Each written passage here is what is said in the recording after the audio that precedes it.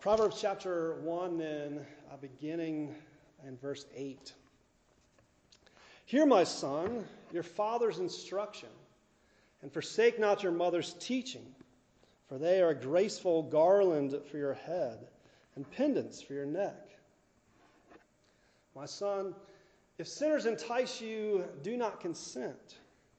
If they say, come with us, let us lie in wait for blood. Let us ambush the innocent without reason.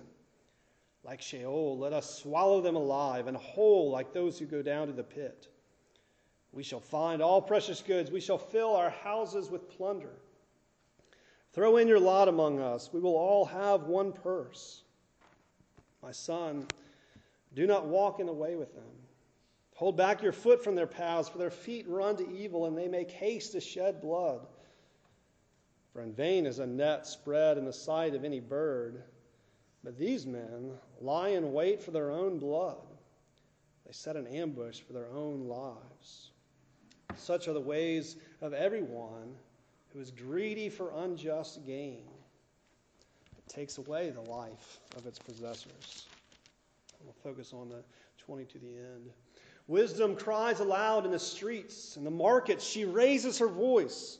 At the head of the noisy street, she cries out. At the entrance of the city gates, she speaks. How long, O simple ones, will you love being simple? How long will scoffers delight in their scoffing, and fools hate knowledge? If you turn at my reproof, behold, I will pour out my spirit to you. I will make my words known to you. Because I have called, and you refuse to listen, have stretched out my hand, and no one has heeded. Because you have ignored all my counsel and would have none of my reproof, I will also laugh at your calamity. I will mock when terror strikes you, and terror strikes you like a storm, and your calamity comes like a whirlwind when distress and anguish come upon you. Then they will call upon me, but I will not answer. They will seek me diligently, but will not find me, because they hated knowledge and did not choose the fear of the Lord, would have none of my counsel, and despised all my reproof. Therefore they shall eat the fruit of their way and have their fill of their own devices.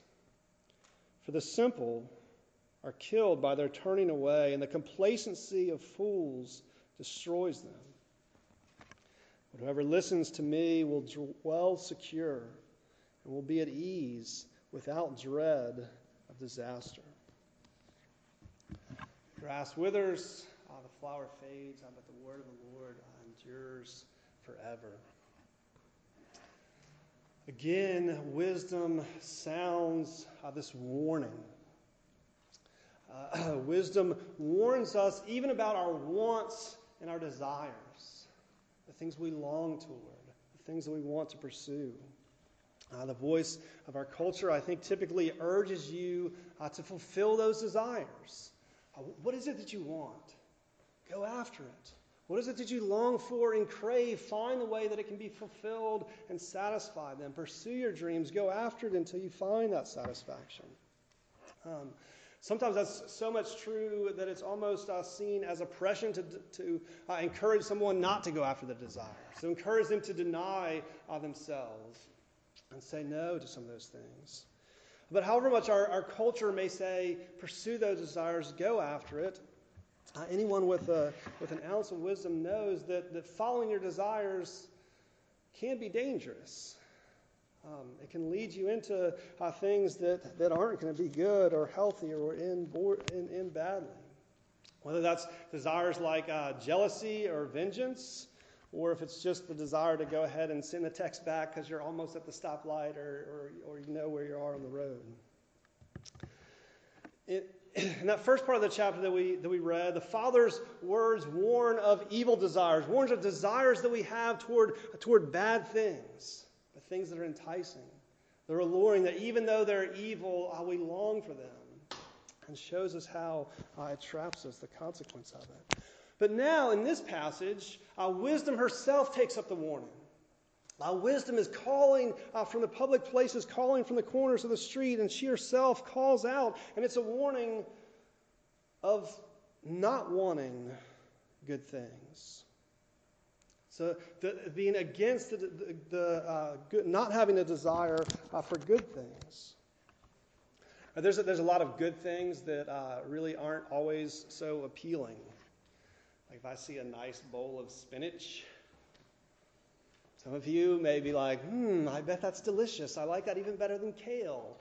But for me, if I see that bowl of spinach, it doesn't matter how many episodes of Popeye that I've watched as he opens up the can, and his muscles get all big and olive oil comes swooning. Man, it just didn't do it for me. I've tasted the stuff.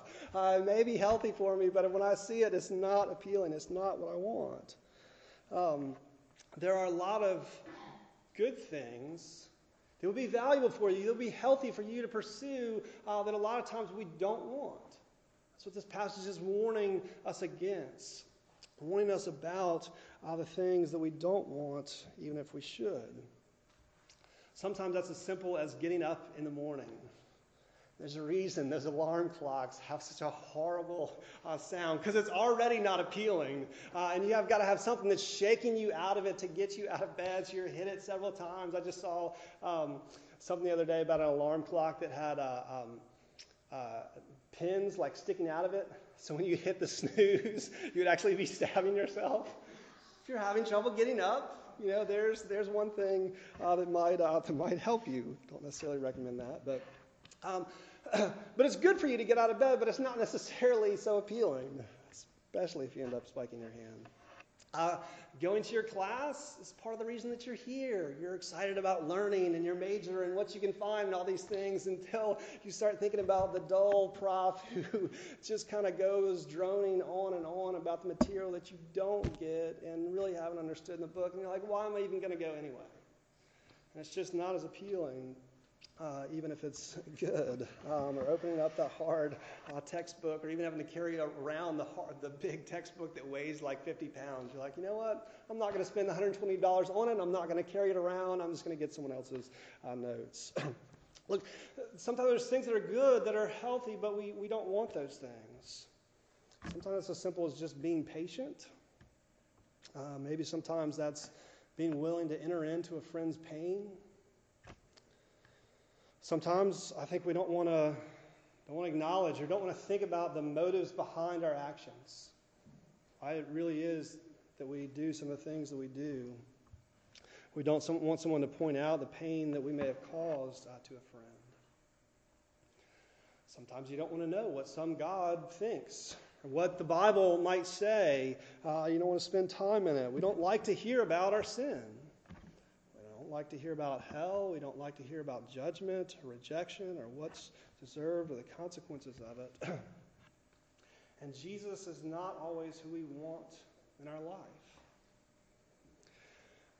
And so we have a need to be warned about our desires, to be warned about what we don't want. That there's good things that are valuable that we need that we would rather turn away from. And so wisdom calls out to us and says, how long if you would turn at my reproof, if you would look and listen to these things that you don't want to hear but that you need. Part of what the passage brings out is that we have a strong tendency to ignore wisdom. Wisdom kind of seems boring. It's not necessarily what we want. You hear a wisdom statement in verse 25, because you've ignored all my counsel. It wasn't something enticing and appealing that drew us in that we wanted. It was something that we preferred to ignore. And the passage paints this picture for you of a scene of ignoring wisdom. Of wisdom calling out especially to the simple. That's the gullible, the inexperienced, the young who are learning maturity but haven't learned it yet. And she calls and she speaks to them of wisdom and maturity, but she's ignored. And that paints the scene of, as she's been ignored, the consequences that follow. So as we look at this passage, what are the good things that you don't want?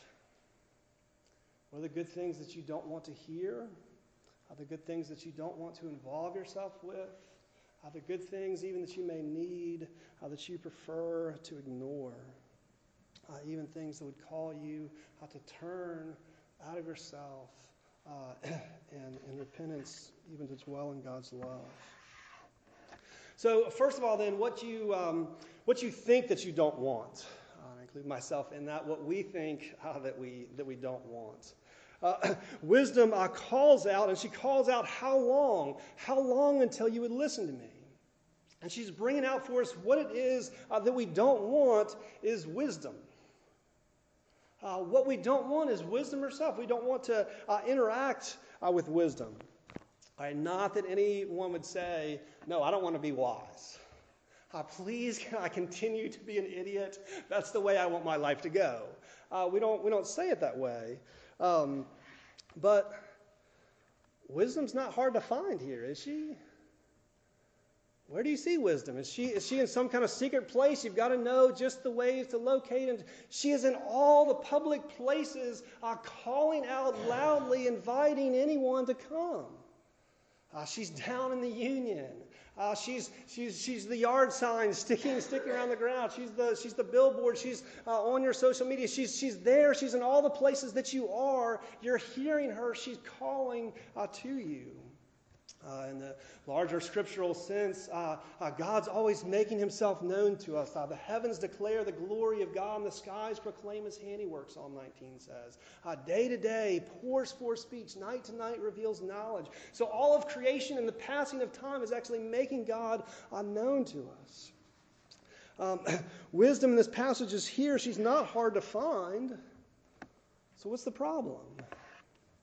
We don't want her. We're not interested. Good advice isn't that hard to come by. You want to think about it in a practical sense, but it's a lot harder to follow, a lot harder to listen to learn from. So I want to encourage you, feel bad for wisdom for a minute. Here's wisdom. She's personified. She's in this passage. She's on all the things, calling out to everyone, listen. How long? She's been calling out there for a while.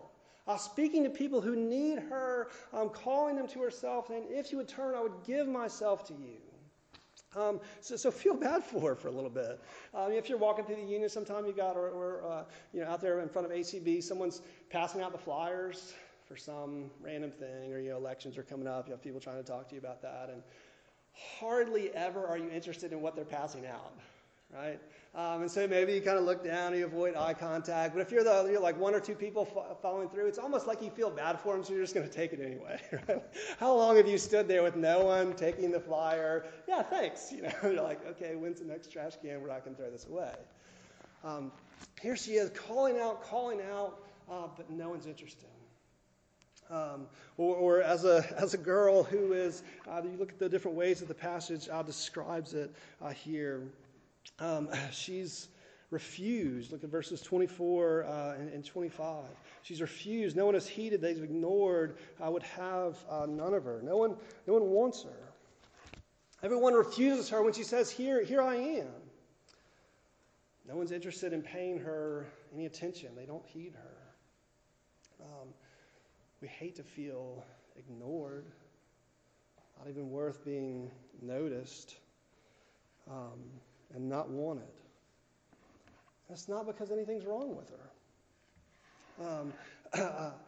She's not just there looking for attention for herself. She's there with compassion for others. You hear. It's a frustrated compassion, but it's a compassion and a longing to draw in. How long? How long will you continue when there's something good that I have to offer you that is for you? How long will you continue not to want me? It's not so much hard to be wise, the passage is saying, as it is that we're not really interested. We don't want to be. Well, why? It starts to go into that for you because when we hear wisdom, we hear her calling on the streets. We see it as nothing special, nothing really worth noticing here. We tend to prefer to parallel the earlier part of the passage. The friend coming to you and saying in secret, hey, we've got a plan. There's something really good that we want you to come into with us. And together we prefer something that's enticing, that's hidden, that's a secret knowledge that we've been led into, and now we can build things on this. But wisdom is obvious. She's straight out and clear. It's obvious. It's the common sense that's so commonly ignored or missed. Or I think about it this way: for all the trends of like what you're supposed to eat, what you're supposed to do, exercise, like all these things like come and they go and they change, but like there's this consistent all the way through it that for years and years doctors have continued to say, eat a well-balanced, moderate diet and exercise regularly, and that's generally healthy, right? But that's like the obvious, clear, good sense. But like what we do instead is tend to be oscillate between, binge on something incredibly delicious for a while, or go after those things, and then swing back to the other side, and it's what's the next fad diet that I can get on? And you have like books after books after books that are like, can we just say like eat healthy and less? But no, like we get the next fad diet, this is going to go for us, or the next, here's the new workout plan that's going to give you ripped body this way, these abs, this great, and we're like, wow, like, is that what it takes for us to... We want something that calls with that way, with flash and hype. And wisdom speaks the truth clearly and obviously. The things that we need, not necessarily the things that we want. The things that we think are nothing special. To use Tolkien's phrase, not all that's gold glitters, but there its value. And not only do we just not see her as anything special, the passage gets into it a little bit more than that if you see it here. Look at the way it talks about the simple and the scoffers and the fools in verse 22. What is it that they do? How long, O simple ones? They're not listening to her. What are they doing? How long will you love being simple? And maybe we should just say like stupid. How long, you stupid ones? Without the insult, but just the inexperience of it. How long will you continue loving doing stupid things? How long will scoffers delight in mocking? And fools hate knowledge. Put it this way, these desires that we have, we feel like wisdom's going to get in the way of those, and so we're not interested in wisdom because we love something else, not her. We don't delight in her teachings because we delight in scoffing. We don't love knowledge because we don't love what she says because fools hate knowledge. Like this, if you've ever seen the conversation with someone who is presently dating Mr. Wrong, maybe that's been you. Maybe you've been involved in that conversation with someone else who's dating. Maybe it's Miss Wrong, and it almost never goes well. Right? It may be several friends coming around or family saying, what are you doing? Do you see the way this person treats you? Do you see the things of where this is going? How do you expect this to end? But there's enough of affection and desire of that person that they're already dating that they love this person. They're not interested in your wisdom, however true it might be. Right? And pretty quickly what often ends up happening is the more that's forced, the more that their love for them turns into a hate for you if you're the one giving them advice. It's difficult. We have these things that we love, that we delight in. And if wisdom's going to get in the way of that, why bother listening? Sometimes it's just you like the way that it feels to get high. Or at least you like that environment and hanging out with friends and the social enjoyment that you have there. Maybe you'd rather spend an hour or two with your girlfriend or your boyfriend just making out because that feels like a really good way to spend your time more than studying or reading the Bible or being considerate of other people and what needs and how you can serve someone else. But we have these things that we want that push away these other the way of wisdom. Maybe it's just that you enjoy correcting people. You enjoy showing what you've learned that someone else hasn't. And standing a little bit taller and a little bit prouder in your self-righteousness because you love that and you delight in it and it feels good to scoff on others. The reason that we don't want wisdom is because she gets in the way of other things that we delight in. And the danger is this movement from being the inexperienced, the simple, the inexperienced, to those who then start to become a little more hardened. And now we scoff that she would say that. Really? You're going to talk about just making out? I mean, we weren't actually doing all, we weren't doing anything. It was fun. And you begin to scoff at someone who would even be so prudish as to call something wrong. And then you move the step even more hardened to say, I'm against these things. Why would someone bring up God? Why would someone bring up Scripture? They're just trying to push their values on you that's just made up and man-made anyway. There's a danger of that movement as we refuse to listen to things that we don't want to hear. But what is it that she's really offering? Why is wisdom calling out? Why is she calling out with such compassion, such love, and drawing them in? What's she offering? If you turn at my reproof, behold, I will pour out my spirit to you. I will make my words known to you. What she's offering is even the gospel. She's offering wisdom.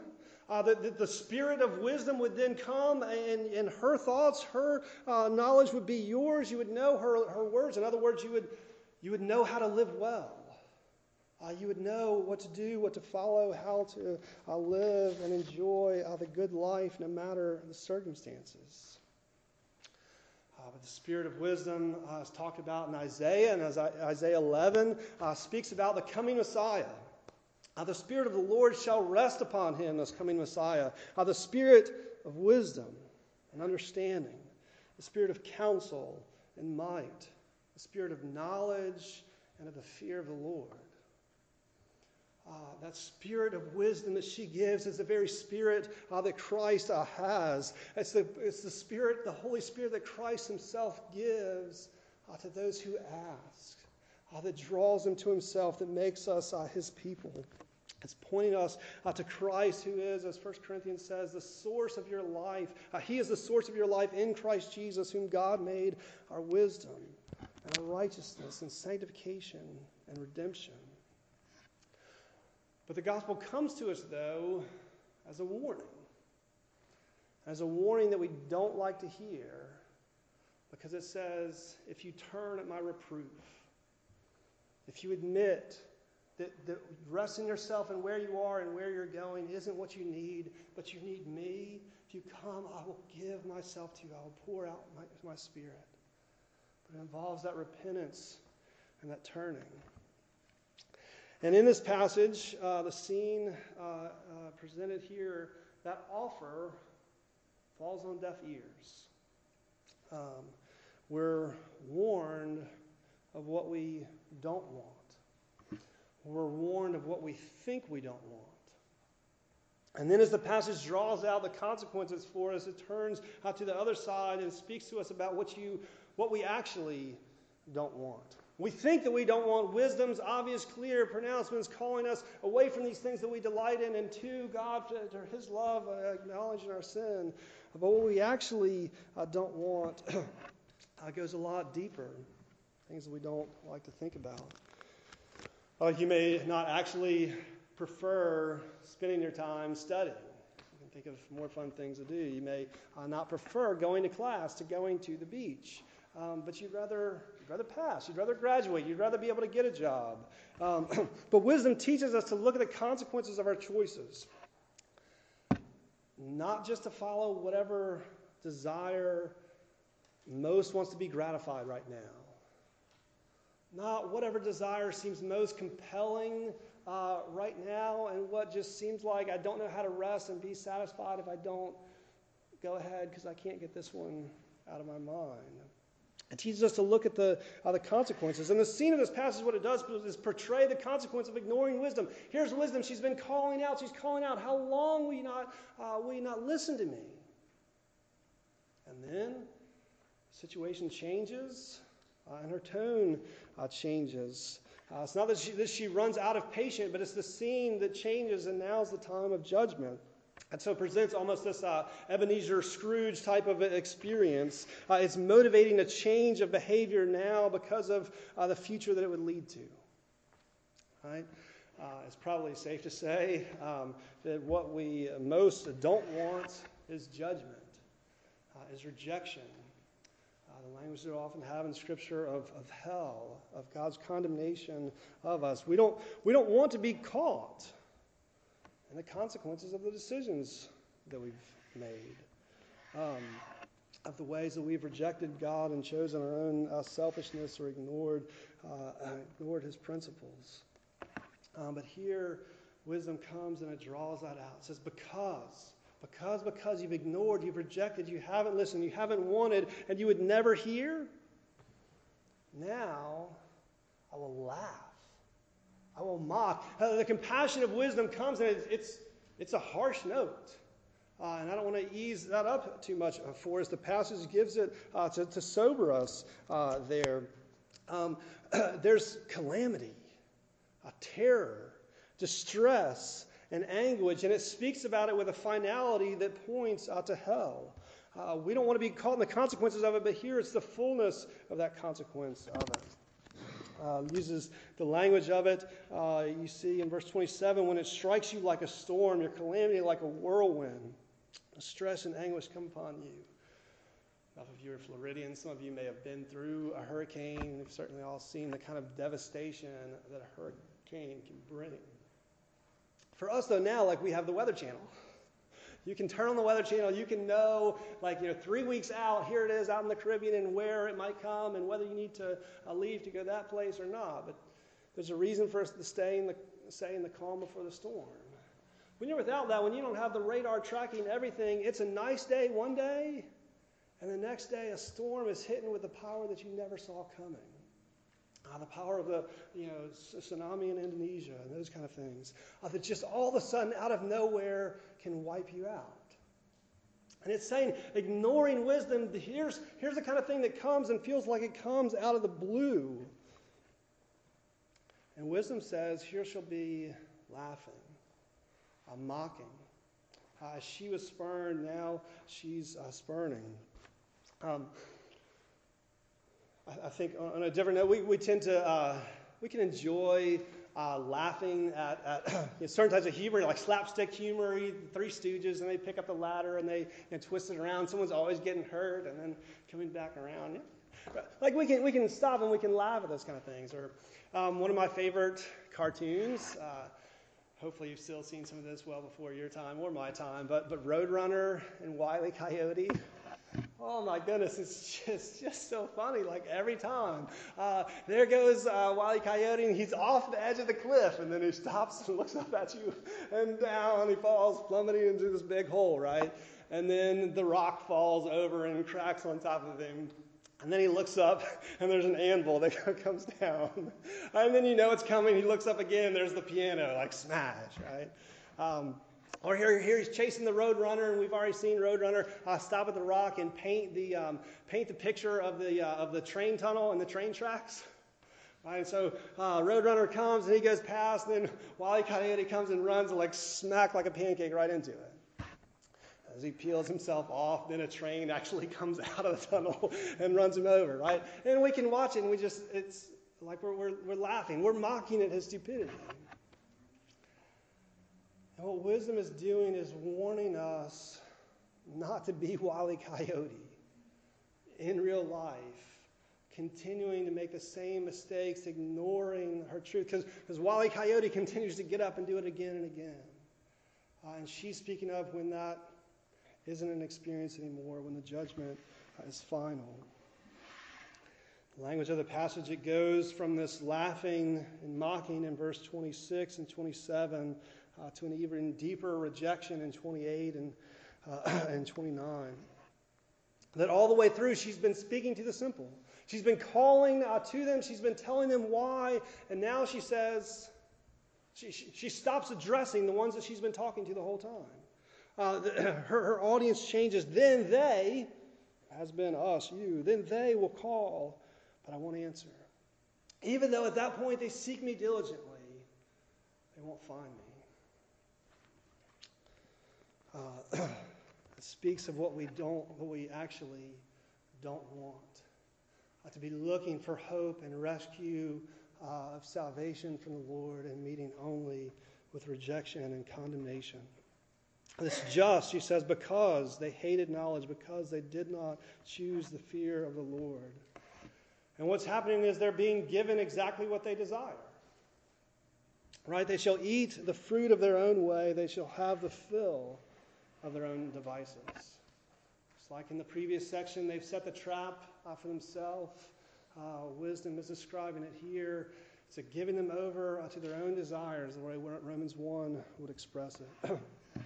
A fulfillment of judgment. If they've always wanted to be away from the Lord, then there's the danger for us of always being away from the Lord.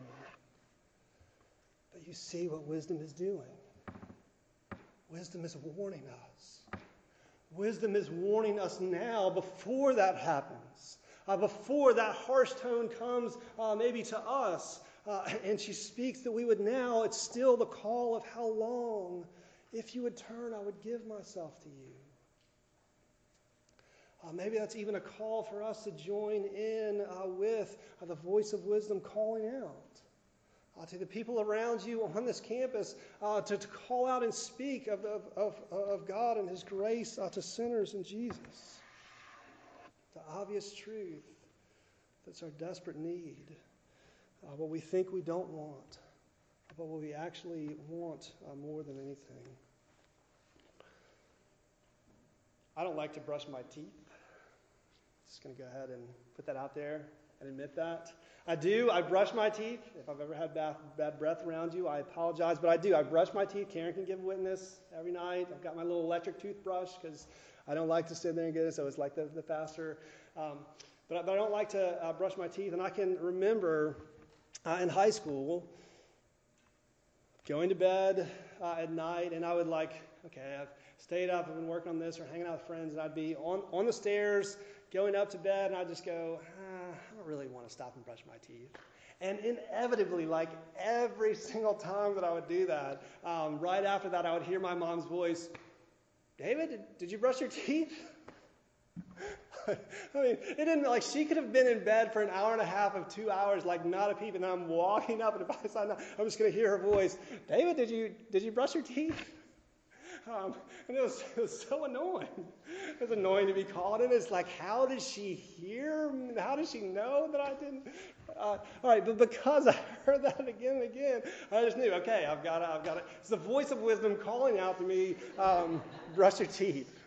Because we've all seen the pictures of what happens if you don't brush your teeth. If you've been around me, you know that I have a bit of a sweet tooth. I can drink sweet tea by the gallon per hour, and it's great. So if I wasn't brushing my teeth regularly, let's just say it would be pretty bad.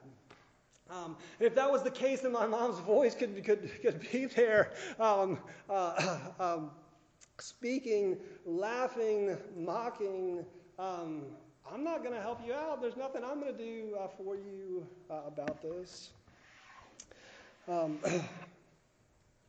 We often don't like to hear wisdom, but we need to listen to it. We need to follow it as it calls out, even on those obvious, clear things. Even the obvious call of that we're not right. We don't have it all together. We're not perfect. We haven't followed God's law. We're not enough to earn favor with Him. But the wisdom that Christ is enough, that He has done all for us. That His Spirit equips and leads us in His way. What are the things that you don't want? The good things that you don't want to hear, that you don't want to listen to. Wisdom calls us to listen now while there's still time, to not wait until it's too late. That now is the day of salvation. Now is the time of the call of repentance. Now is wisdom's outstretched hand to you. Turn from my reproof, and I will give you the spirit of wisdom. So let wisdom's annoying warning continue to call out to you from the street corners, from the union, from your friends, from your social media, from Scripture, from creation itself and the passing of time. And turn and listen to her voice. We put the whole thing together, just putting verse 22 and 32 together with 23 and 33. How long, O simple ones, will you love being simple? How long will scoffers delight in their scoffing and fools hate knowledge? Jump down to 32. For the simple are killed by their turning away, and the complacency of fools destroys them. 23, if you turn at my reproof, behold, I will pour out my spirit to you. I will make my words known to you. Down to 33. Whoever listens to me will dwell secure and will be at ease without dread or disaster. Wisdom warns you of what you want, what you think that you don't want, what you actually want. It tells you of the two paths of the choices that you're making. I hear her call. Receive her spirit of wisdom.